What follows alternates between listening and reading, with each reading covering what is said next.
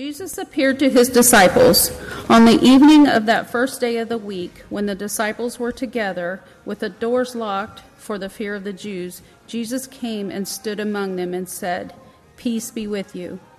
After he said this, he showed them his hands and side. The disciples were overjoyed when they saw the Lord.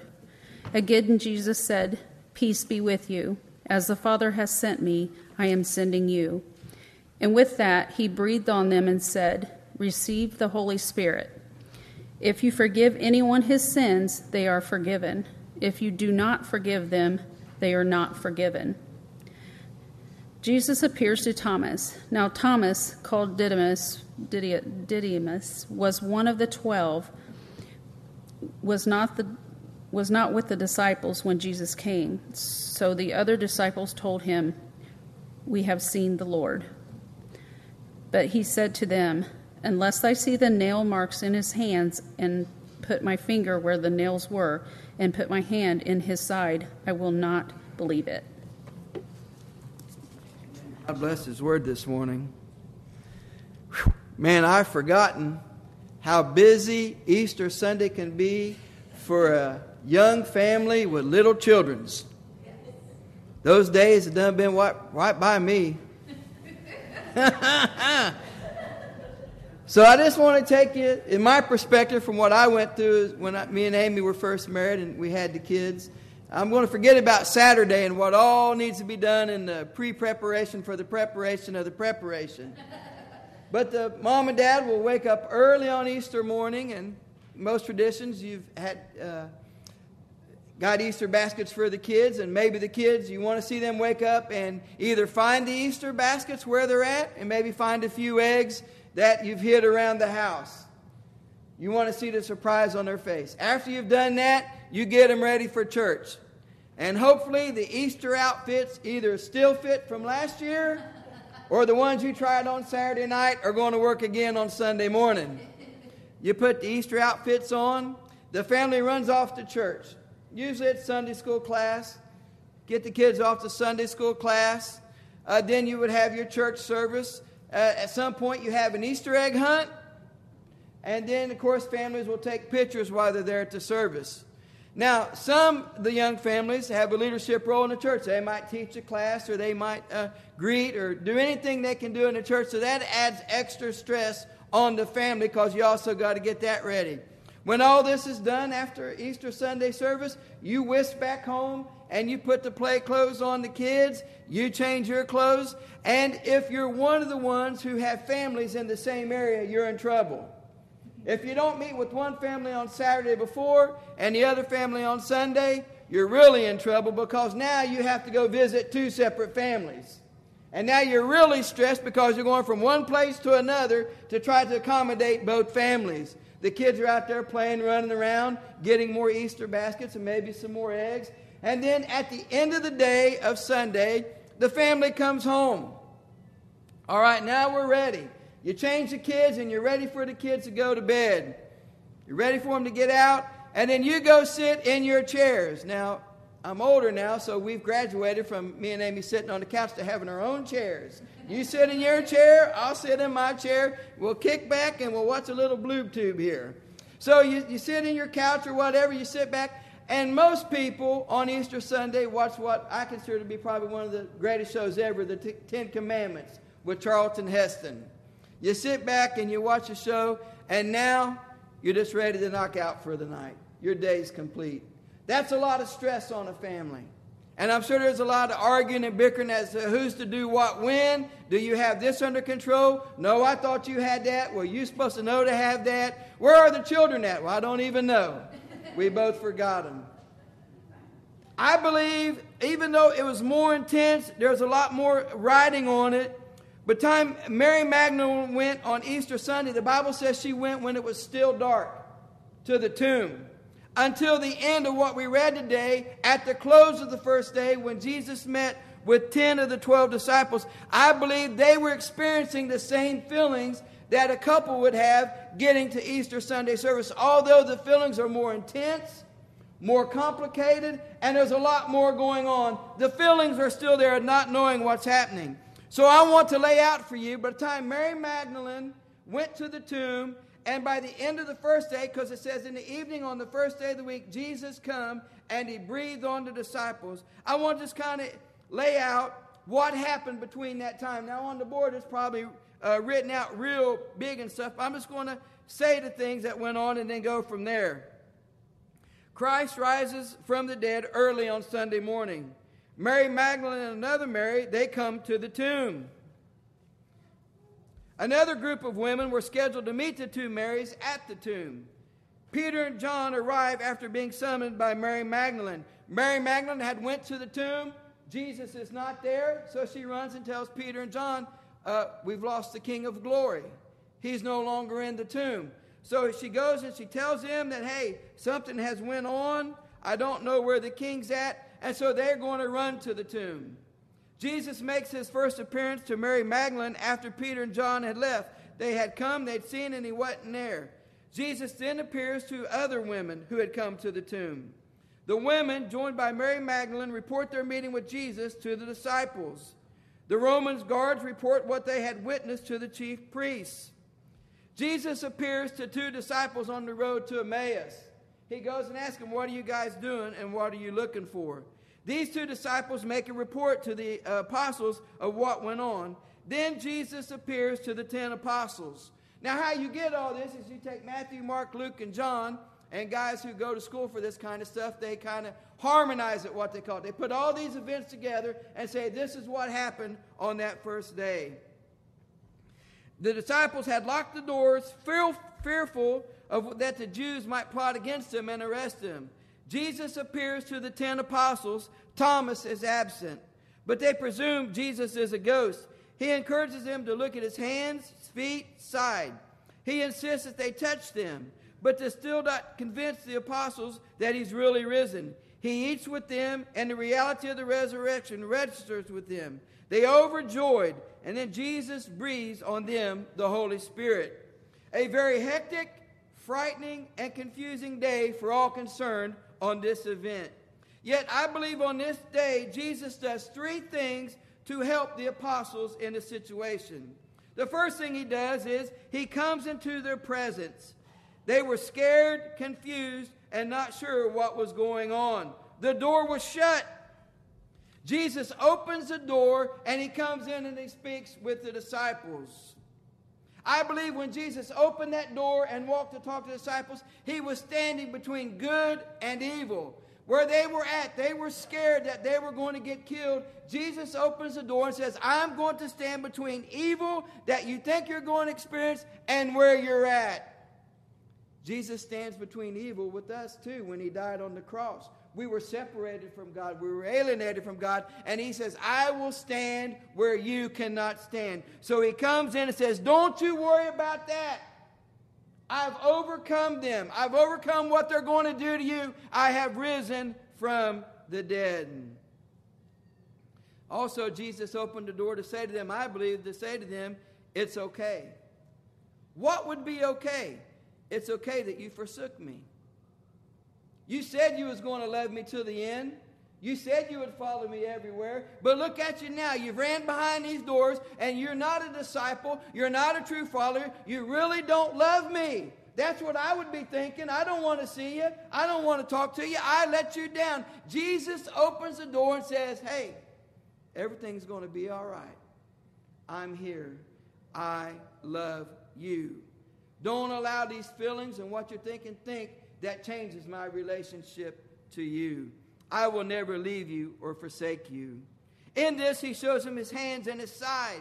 He says, here, look at me. I have risen from the dead. I'm really here. Jesus does the same thing for us. His presence comes into our lives, I believe, in two ways that he opens the door for us. First of all, I believe his presence is here through communion. When we meet here next week and we receive communion, the body, the bread, right? The blood, the juice, we come and we remember what he done on the cross. And every communion Sunday, we look here and say, this is what you done for me. Communion Sunday should be a special service in our hearts and in our lives, remembering what the King of Glory had done, how He changed our lives, how He made us new. He comes to us through communion. But His presence is always manifested in His Word. It's in the Word of God. Search the Scriptures, for in them you think you have eternal life, and they are they which testify of me. We come into His presence when we crack that Word open and allow that Word to speak to our hearts. The second thing Jesus did is that He grants them peace. Peace of mind, quietness, or rest. Don't you think their minds were frantic, running around? Our King has been killed. Something bad has happened. He's not in the tomb. You're telling me you don't know where He's at? It's chaotic all around them. Their mind had to be running 1,000 miles an hour. Their spirit had to be restless. What were they going to do? They put their whole life in stock in this man, believing he was the King of Glory, and now He's not there. Somebody has done something with this body. We are discontent with our lives. And Jesus says, peace. I give you peace. Peter and John went to the tomb in a panic because of what Mary Magdalene had told them. He's not here. Jesus was not there. All they saw was the linen, the cloth lying in its place, separate from the linen. The disciples went back to where they were staying and hid in a room behind a locked door. They had just seen their Savior, the one who they said they left everything to follow, put to death. Hiding in fear behind a locked door, unsure of what really happened to Jesus' body, Jesus appears, and the first word He says to them is, peace be unto you. The disciples would need peace. First, they would need peace to address fear. What's the main fear? Jesus is not around. Who's going to protect me? The King is gone. I can't go back out in public now. I'm left on my own. We are without the King of Glory. Fear of being captured for their faith. You're a follower of Him. You said you loved Him. You said you was going to serve Him and do what He asked you to do. And He's not here anymore. What are you going to do about that? Fear of being unable to fulfill the call of God on their life. They would need peace to get through every challenge. What challenges did they have? First of all, the challenge of believing that He really was alive. We seen a ghost. He says, no, look at my hands. Look at my side. Thomas, touch me. Feel me. Know that I'm real. Know that I'm true. Challenge of remembering and preaching all that Jesus had taught. I don't know how you guys are, but the way I got through grade school and high school, when it come test time, I would memorize it. I memorized it right to every little dot, comma. But when I was done with that test, it was out the window. All I cared about was the moment. I'm never going to have to use this again. Why do I need to remember it? Don't you think Jesus was throwing a lot at them all in 3.5 years? He was letting them have it with the word of what it means to be His follower. There's no way they could have remembered all of that. That would be a challenge to anybody to remember what Christ was saying to His people. The challenge of being rejected by those once considered friends, other fishermen that was around them, that maybe let them use their net or use a piece of their water sometimes, says, hey, you ain't fishing over here no more. You ain't using my net because you followed that man who said he was God and he wasn't God. And they would say, I thought you was my friend. I ain't your friend. They was going to lose friends and family left and right, but this is what Jesus says. I've come to set father against son, mother against daughter. It ain't all happy willy-nilly, man. When you get saved, you can't run back home to people who ain't saved. Say, guess what? I accepted Jesus Christ as my Savior. The first thing they're going to say is, well, you don't like to have fun. There goes our drinking. There goes our party time. There goes our cursing. Everything we enjoy about life is now done because you said you become a Christian. Everybody you thought was your bud may not be your bud anymore. They was going to be rejected by those once considered friends. They would need peace to fulfill God's purpose in their lives. This is what Jesus says. As the Father has sent me, I am sending you. Whoever sins you remit, they are remitted. Whoever sins you retain, they are retained. Go ye therefore and teach all nations, baptizing in the name of the Father and of the Son and of the Holy Ghost, teaching them to observe all things whatsoever I have commanded you. And lo, I am with you always, even unto the end of the world. That's going to be hard to fulfill if your mind is tore up and you're all out of whack in your spiritual life. But Jesus says, I give you peace to fulfill the call of God on your lives. I think this morning that you and I need peace. We need peace with God. If we have sinned against Him, just to say, hey man, I messed up. I've sinned against you and I don't feel right on the inside. God, through Christ Jesus, gives us peace. I think we need peace as a body of believers. How we handle one another in the church. How we work through our situations, work through our trials, and work through our struggles. We're going to need peace as we go through the process of maybe leaving the church of the brethren. We need God's peace in our lives to help us wherever we're at. We need the peace of God. Fear. What are we fearful for? Challenges. What challenges do we have in our lives? We're going all through all kinds of challenges here as a body of Christ. You got a new preacher. You got a new way that he speaks. He's loud. He screams. He don't say nothing. He turns his head this way. I can't hear him. Right? I got a new congregation. I'm just getting to know you. So do we not have challenges in how we relate to each other? And we got to move as one? We need God's peace to help us through the challenges that we have. And we're going to have challenges when we have the vote. I guarantee it. When those cats come and sit right here, somebody's going to have to stay calm. I'm serious. We have challenges. But we also have challenges that if we do break and we do go away, it ain't like it's going to be an exciting time. The body of Christ is broken. The body of Christ is hurt.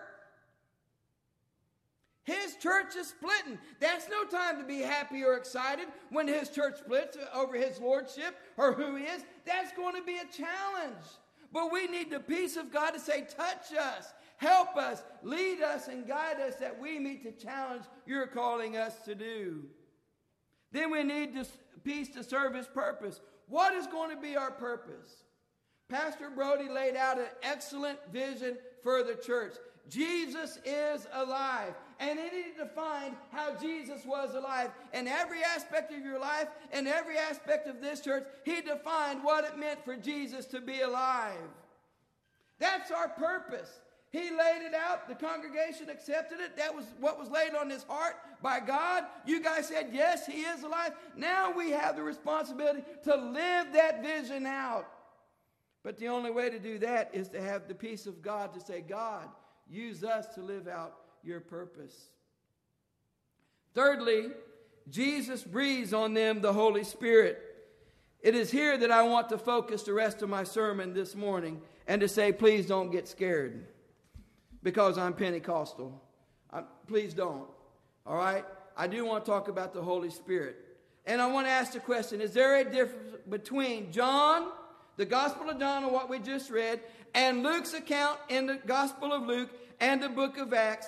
What is the difference between these two accounts of being filled with the Holy Spirit? This is what Luke said in chapter 24 of the Gospel, verse 49.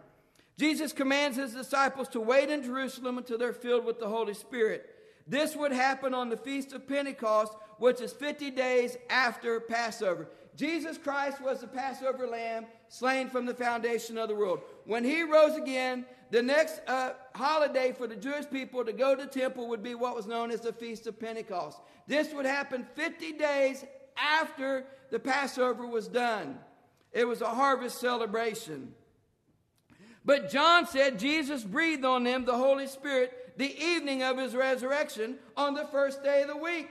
Jesus has not went to the Father yet.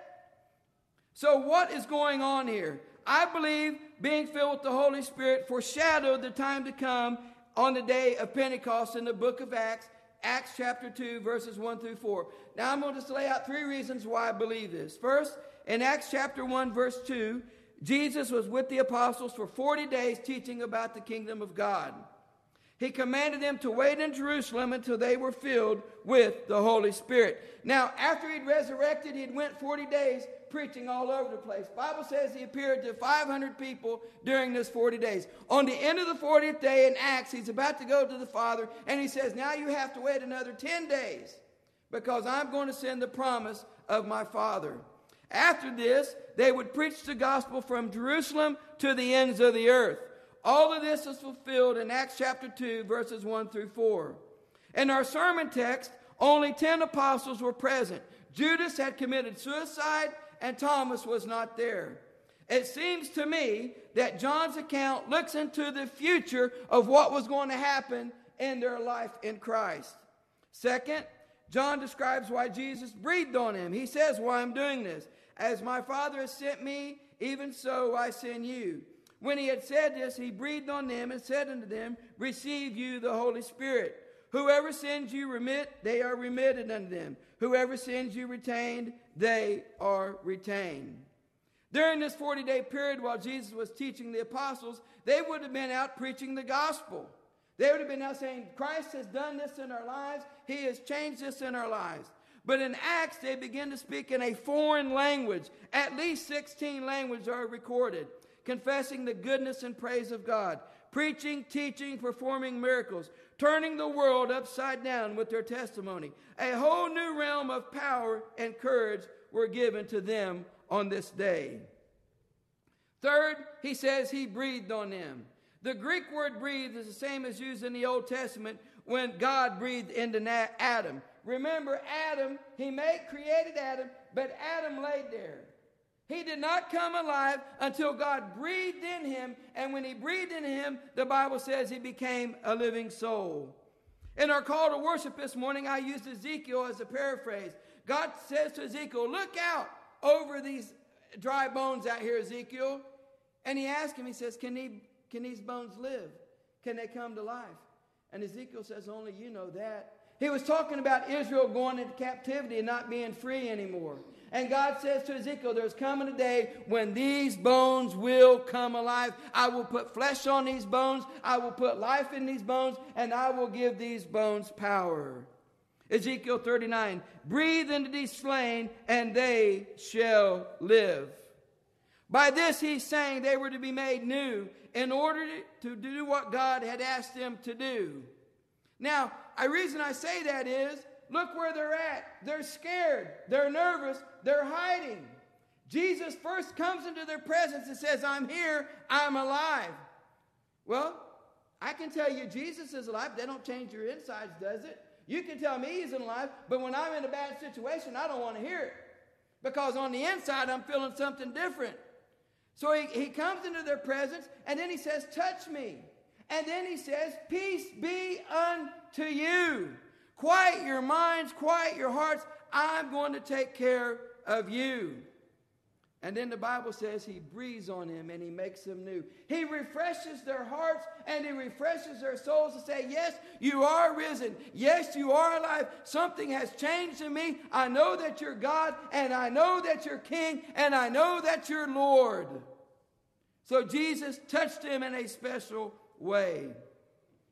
And even though I believe John's telling of this filling of the Holy Spirit looks into the future, there's one thing consistent in the Bible, but particularly in the New Testament, about the Holy Spirit, and that is the idea of being filled. From today until Pentecost Sunday, May 28th, I will speak on the role of the Holy Spirit in our lives. And before I scare you to death, here's ultimately what I believe about the Holy Spirit in our lives. This is what I truly believe in my heart, and what I think God means when he says to be filled with the Spirit.